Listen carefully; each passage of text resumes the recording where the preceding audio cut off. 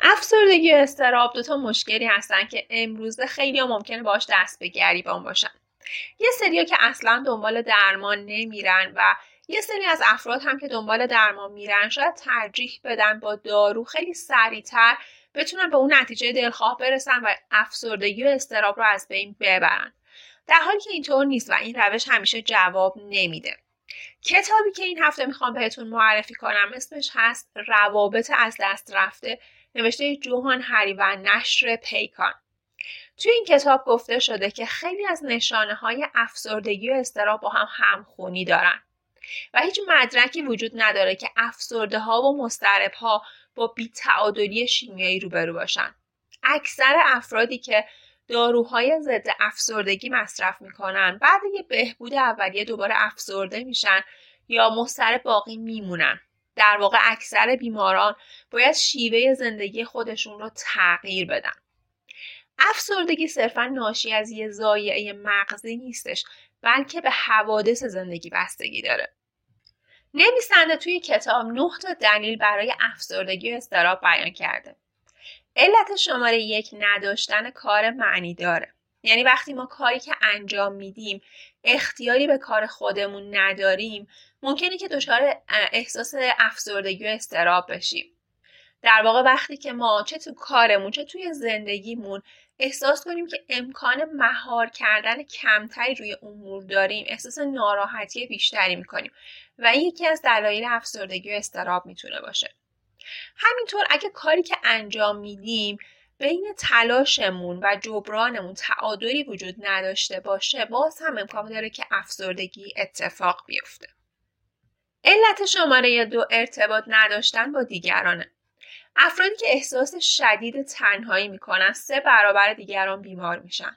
احساس تنهایی با تعداد اشخاصی که همه روزه با اونها ملاقات میکنیم ارتباط نداره.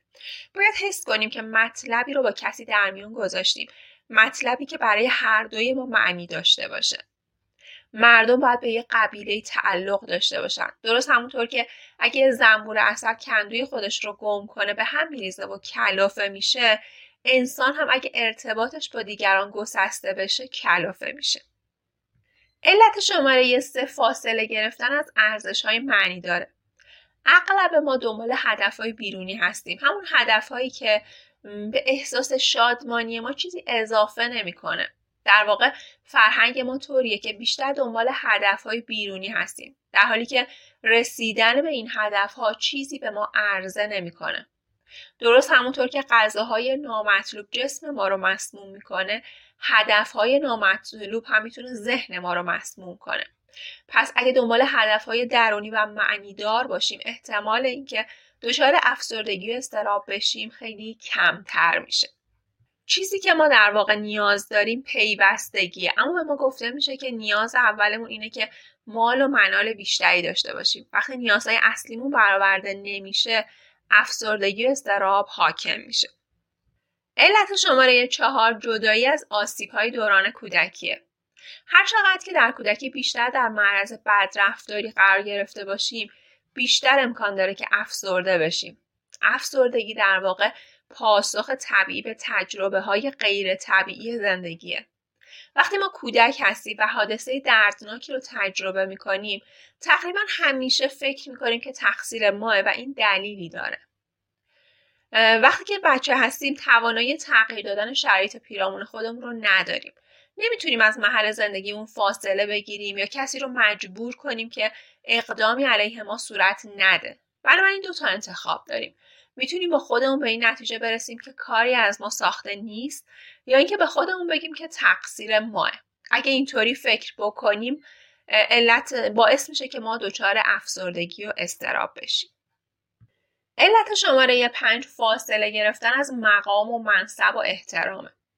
افسردگی و اضطراب پاسخی به اضطراب مقام و منصبه که خیلی از ما امروزه با اون زندگی میکنیم. وقتی ما جامعه ای داریم که تو اون خلأ بین درآمد و مقام و منصب زیاده، به نظر میرسه که بعضیا به طور فوق‌العاده‌ای مهمن و بقیه ابداً اهمیتی ندارن. و این موضوع تنها روی افرادی که خیلی سطح پایینی قرار دارن تأثیر نمیذاره. توی جوامعی که به شدت نابرابری وجود داره، همه درباره رتبه اجتماعی خودشون تقریبا فکر میکنن و این میتونه باعث افسردگی و اضطراب اونها بشه. علت شماره 6 که نویسنده عنوان میکنه فاصله گرفتن از دنیای طبیعیه. واقعیت اینه که ما هم مثل حیوونا از ابتدا توی طبیعت قرار داشتیم و همونطور که حیوان‌ها وقتی از طبیعت جدا میکنن دچار افسردگی میشن و دچار ناراحتی میشن، این اتفاق برای ما هم میفته. یکی از کارهایی که میتونیم بکنیم اینه که با ورزش کردن به طبیعت خودمون باز برگردیم. وقتی تحرک داریم، میدویم، اندروفین توی بدنمون جاری میشه و باعث میشه که ما احساس شادی بیشتری بکنیم. در انسان‌ها چیزی به اسم بیوفیلیا وجود داره که در واقع عشق درونی آدم‌ها به چشم‌انداز هاست. آدم‌ها بخش اعظم زندگی خودشون رو توی این محیط‌های باز زندگی کردن. نشون داده شده که افسرده‌ها و مضطرب‌ها وقتی که توی چشم‌اندازهای طبیعی قرار میگیرن حالشون بهتر میشه. برای اینکه ما وقتی که توی این مناظر گسترده طبیعی قرار میگیریم به این نتیجه میرسیم که ما و نگرانی‌های ما خیلی کوچیکن و دنیا خیلی عظیم و گسترده است. آدم‌ها این چشم‌اندازها رو دوست دارن و خود این باعث میشه که از افسردگی و اضطراب دور بشن. علت شماره 7 نداشتن آینده امیدبخشه. یکی از دلایل افسردگی نداشتن امید به آینده است. وقتی که ما به آینده امید نداشته باشیم، خود این موضوع هم میتونه یه عاملی برای اضطراب و افسردگی ما باشه. علت شماره 8 و 9 نقش واقعی ژن‌ها و تغییرات مغزی هستند. اگه به اسکن مغزی کسی که به شدت افسرده است نگاه کنیم، میبینیم که با اسکن مغزی کسی که این مشکل رو نداره خیلی متفاوته. مغز ما مرتبا تغییر میکنه تا نیازهای ما رو برآورده کنه. همه ما توی شرایط ژنتیکی خاص خودمون متولد میشیم، اما محیط میتونه این ژن‌ها رو فعال کنه. با توجه به اتفاقاتی که برامون میفته این ژن‌ها فعال میشن یا نمیشن. مثلا اگه ما ژن 5HTT رو داشته باشیم به شدت در خطر افسردگی هستیم. اما البته باید بدونیم که محیط هم نقش مهمی بازی میکنه. درسته که ژن‌ها نقش مهمی دارن اما به تنهایی کاری صورت نمیدن، یعنی خاموشن، باید محیط اونها رو فعال بکنه. در بخش بعدی کتاب نویسنده میاد 7 نوع پیوند دوباره که میتونه افسردگی و اضطراب رو درمان بکنه عنوان میکنه. باز پیوند شماره 1 با دیگرانه. ما باید بدونیم برخورد فردگرایانه با شادی و خوشبختی کار نمیکنه، اما برخورد جمعگرایانه میتونه تاثیرگذار باشه. اگه بخوایم از شر افسردگی خلاص بشیم، من نباشیم، ما باشیم، بخشی از یک گروه باشیم، کاری کنیم که گروه ارزش اون رو داشته باشه. راه واقعی رسیدن به شادی اینه که دیوارهای زندونی که توش محبوسیم رو فرو بریزیم و با همه کسانی که پیرامون ما هستن پیوند ایجاد کنیم و جزئی از یک کل باشیم. حتی اگه ما خودمون درد و رنج هم داشته باشیم، همیشه میتونیم کاری بکنیم که حال دیگران بهتر بشه و با این کار قطعا حال خودمون هم بهتر میشه. باز پیوند شماره 2 تجویز اجتماعی هست. اگه ما حالمون خیلی بد باشه و افسرده باشیم، شاید به تنهایی نتونیم کاری برای خودمون انجام بدیم و باید یک کاری بکنیم که توی یک جمعی قرار بگیریم که به ما کمک بکنه و اونها سعی کنن که با حمایتی که از ما انجام میدن حال ما رو بهتر بکنن. در واقع نیاز به کمک دیگران داریم. حالا میتونه روانکاومون باشه، میتونه یه گروهی باشه که مثل خودمون هستن و با همدیگه صحبت میکنیم و همه اینها میتونه در درمان افسردگی و اضطراب کمک بکنه به ما. باز پیوند شماره 3 کار معنی داره.